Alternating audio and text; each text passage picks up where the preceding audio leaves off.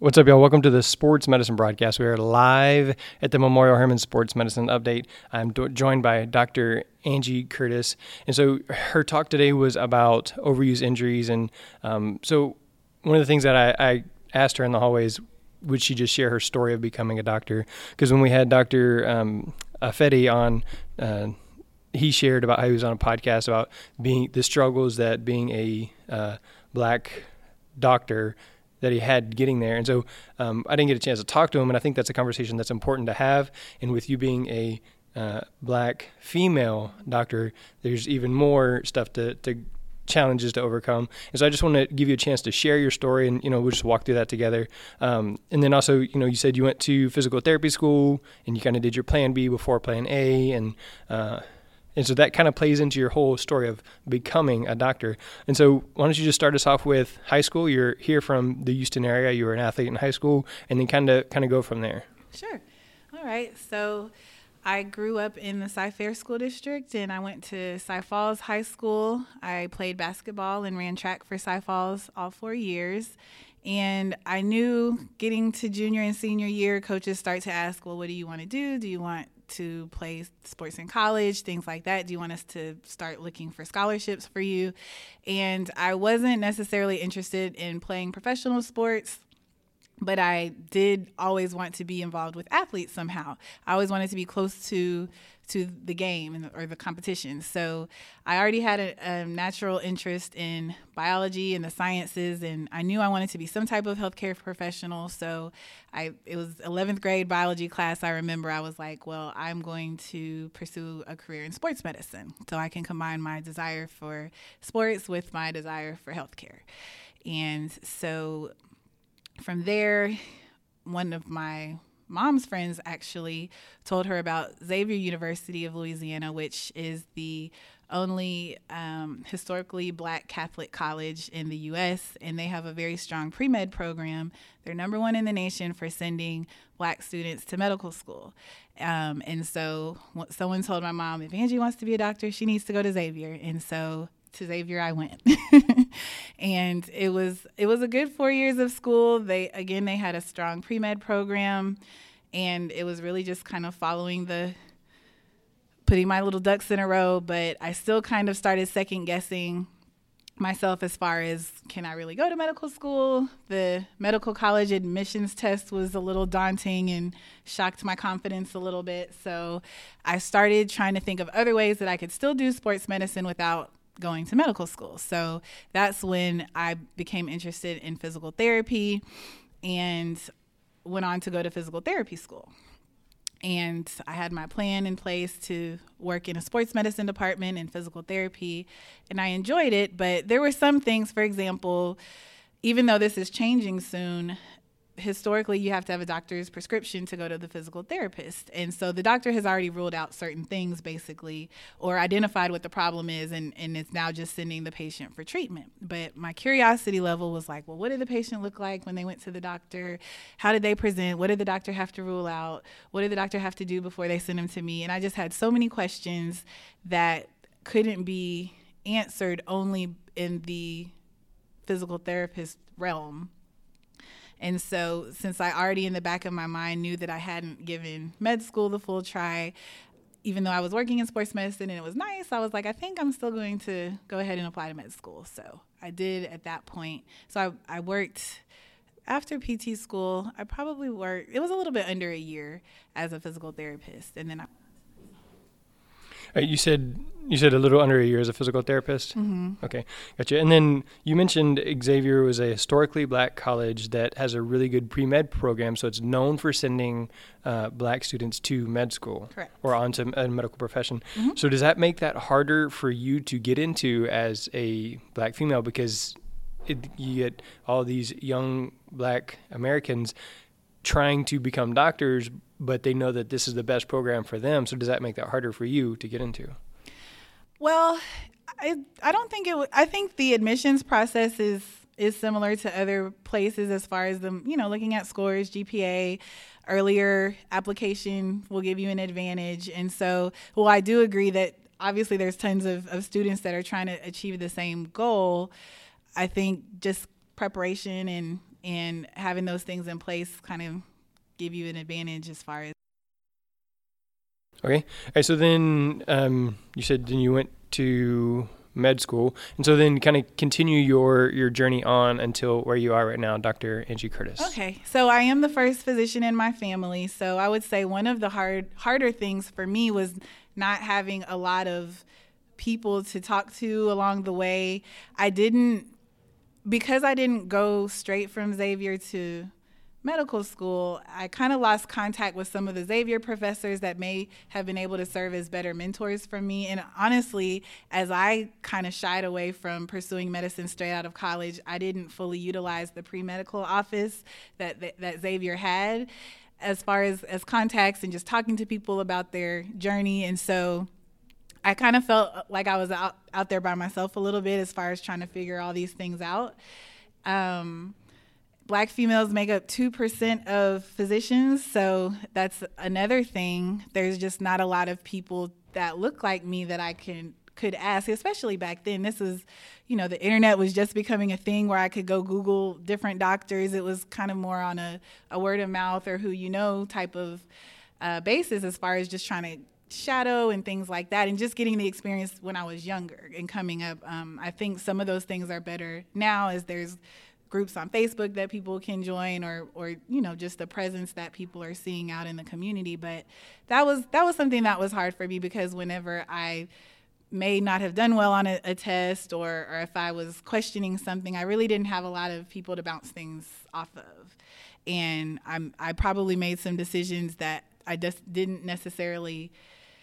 I shouldn't have taken things so hard, because I probably thought that, I was the only one that experienced this, or, no one else has this struggle, and, just trying to figure out things on my own instead of having a lot of resources to kind of help guide me.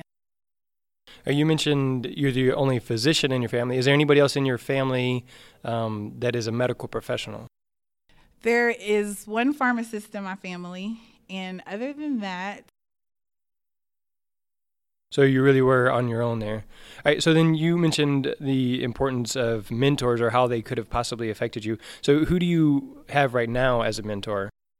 So one of my mentors in sports medicine is my program director from my fellowship. I keep in contact with her, and I just really identified with her as being a woman in this field. She's not a black woman, but just a woman, because this is a male-dominated field in sports medicine. So it was nice to be able to have such close contact with a woman in leadership. So she's definitely someone I keep in touch with. And also one of my attendings from residency at UT, she's someone that I look to a lot for guidance and advice, and kind of navigating now that I'm done with all the different levels of training, just the business and the professional and the academic side of medicine. All right, and then what are some of the things that me as a white middle-class male, I wouldn't understand, I wouldn't perceive, I don't know, because I don't live that in, where you are. What are some of the things that I can understand from you to help as I educate the future? Well, sometimes I think that I think that there's things that may be assumed of you that are not assumed of me. For example, even when I was a resident, if I went in with a medical student that was a white male, they would assume he was the doctor and that I was not. Or, they would look to him more for the plan, or even though I'm the senior level physician, I think there's a different baseline respect, I think, that people have when people walk into the room, for example. So that's something that happens a lot. Or sometimes when it comes to, the experiences that people are having, sometimes if someone doesn't understand that person's position, they may think they're being sensitive or they're overreacting without trying to understand where they're coming from. Sometimes, and it's not always a race thing, but sometimes it's just a life experience thing where we tend to be like, well, it's not affecting me, it's not my problem type of thing, or it's not affecting me, so I don't have a role in doing anything about it. I don't have... Let's see. so just in general, I would think if you come across someone of a different background that may have something going on, just trying to understand their position. I know sometimes it's not always, expressed in the best way, but just trying to understand where people. And then what do you feel like are some of the specific struggles that you have had to overcome in becoming Dr. Angie Curtis? I think, well, thankfully, I did have a very supportive undergraduate institution. I do know people that did not go to, historically Black colleges per se, that did not have such a great experience. People often tried, even their mentors or counselors tried to convince them to go into other professions and, just saying things like, there's not a lot of people like you that do this. Are you sure? Those types of things. And like I said, that wasn't my personal experience, but I know plenty of people who did have that experience. But I think with me, my biggest struggle, like I said, was not having the people going through that could kind of help me. And if I didn't do well on a test, they could be like, it's okay. Most people end up, having to do this. For example, the entrance test into medical school, a lot of people end up taking that test more than once.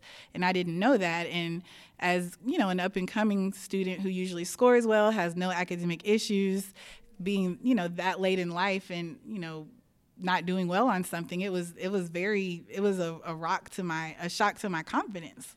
And that was part of the reason why I did pursue an alternate route. But then I later realized a lot of people retake this test, sometimes even more than twice. It's really not, in the grand scheme of things, a big deal. And so just kind of having a support system that could have talked about failures as well as successes would have been more helpful for me. But I just kind of took all of my L's in silence and by myself and tried to work through things alone a lot, and that's not helpful. Do you think it would have changed the outcome or changed who you are today as a physician if you had somebody there with you to share those experiences with, to answer your questions? I think in the grand scheme of things, of course, things work out how they should. And like I shared with you earlier in the hallway, even though physical therapy school wasn't in my initial plan for my life, I couldn't even imagine being a sports medicine doctor without that extra background training at this point, because just the emphasis on anatomy and kinesiology and things like that I learned in physical therapy school is not as heavily stressed in medical school. And the options I had for learning about those things in medicine were more so elective instead of just core curriculum, because in medicine, the emphasis is on, what's going to kill you, whether it's an organ failure or an infection or, a disease process. And, there's less emphasis on sprains and strains and tears. But when you get out into the community, of course, all these kids are playing sports, they're getting hurt. And there's just a big need for this information and someone that can take care of these patients. So it was all a blessing in disguise, I think. But I do think that just with my attempts to get into med school, attempts to get into fellowship, they could have happened sooner, and they could have happened sooner, and I would have not taken things so personally or so hard if I would have had people that could have kind of told me their story or told me their successes and failures along the way, so that I wouldn't have thought everything was just me doing something wrong. So I just hired a new coworker so she's a young athletic trainer. She's a young Hispanic athletic trainer. And so what are some of the things that you feel like I can do to help her or help prevent those things from happening to her? We are at a 95% Hispanic school. And so, she looks like the kids and that kind of thing. And so it's a little different situation, but. And I think just kind of getting to know her and kind of learning what's different about her versus you culturally, or, that's one of the things in med school that we learn, like the the priorities and the emphasis that different cultures have on different things. Some have a higher priority on family, some have a higher priority on, grades and performance and status and, just different things like that. Just kind of learning the whole person instead of just the role they may have at work just kind of helps you to see all sides of someone. And so I think that could be helpful. And so then again, if there's an issue that arises, then they don't kind of get categorized in one particular way just because there may be something that's different or you don't understand about them. All right. So last question, right along those same lines, is to increase my cultural competency about you or about African American people. What would you suggest? So, if you're curious about anything, definitely ask. I think sometimes people are so worried about being offensive or saying the wrong thing that they don't say anything at all. But just general curiosities that you may have about different things we may say or do differently, or different holidays that we celebrate and you may not know or understand the importance or significance of them. Just start a conversation and go from there. And I think that makes you just more of a real world person, and it doesn't make you seem as if, there's an agenda behind it or it's only happening at a certain time of year or for a certain reason, but, just like you would strike up a conversation with anyone else. I think that's helpful. Yeah. I think one thing I found with talking with my wife is sometimes I'll say, hey, I need to ask you something. And so she knows that could be something that's offensive because I'm not the greatest with words. So if I was to say, hey, Dr. Curtis, I got to ask you something. And then you're kind of prepared for the worst, but you're able to answer. The person means well, and they're just trying to get an understanding. And, like I was also saying, I think sometimes conversations are had about what needs to be done, but they're all within our own communities instead of crossing communities and cultures and genders and races to have these discussions. And so it has to come across the table. And that's the perfect way to do it. Just be like, I'm wanted to ask something, and I don't mean to offend you. I'm just genuinely want to know. And if someone should not take that in any type of negative. Right. And just recently I was talking with one of our coaches. He's a young black guy, and he said he was in Kansas, and he's like, when I was in Kansas, to be black, you're just a human. Here, you can't get noticed, and especially in the area where we work, you're either white or Hispanic, and so you really stick out. And he's like, and when I was in Kansas, I was just human. And for me, I was like, I've never thought, not be treated like a human. And so it's just something that I don't know if I just can't get out of my head. It's so different to think that people are not treated like. Yeah, so unfortunately, the media doesn't always give the best representations of different types of people. And so if some people don't have interactions with those people in their everyday life, they're going off of those things. And that, can create a negative encounter because then people pick up on they're being treated or viewed differently, and then it just can go way left somewhere. But no, it definitely happens. No one ever assumes I'm a physician. I'm used to it. It could be because I'm female. It could be because I'm black. It could be, I don't know, but I do notice that, it doesn't always happen with other people as much. So, it's always in the back of my head. But at the end of the day, it's something that happens. I'm aware of it, and I can't let it affect me day to day. All right, so this is going to be sportsmedicinebroadcast.com/becoming Dr. Curtis. So it would be sportsmedicinebroadcast.com/becoming Dr. Curtis. I thank you so much for just sharing your story, for being willing to change the topic and talk about something that is very vulnerable. And then, like you said, crossing those lines. So any last thoughts that you would like to share, or a way to get a hold of you if someone wants to kind of continue the conversation? Sure. I can be reached at my email address, angie.l.curtis@uth.tmc.edu. That's the easiest way to contact me. I work in more than one clinic, so trying to call different offices may not be the best way, but I'm happy to answer any questions or definitely continue the conversation. It's definitely one that's just getting started, and there's much more to come in that. So I'll have her email in the show notes at sportsmedicinebroadcast.com/becoming, and then doctor, I'll spell it out, Curtis, and then I'll probably also have it DR just in case you can't remember that. But also it'll be Becoming Dr. Curtis. So again, thanks so much for sharing your story and for sharing your knowledge with us here as athletic trainers. So thank you. Welcome. Thank you.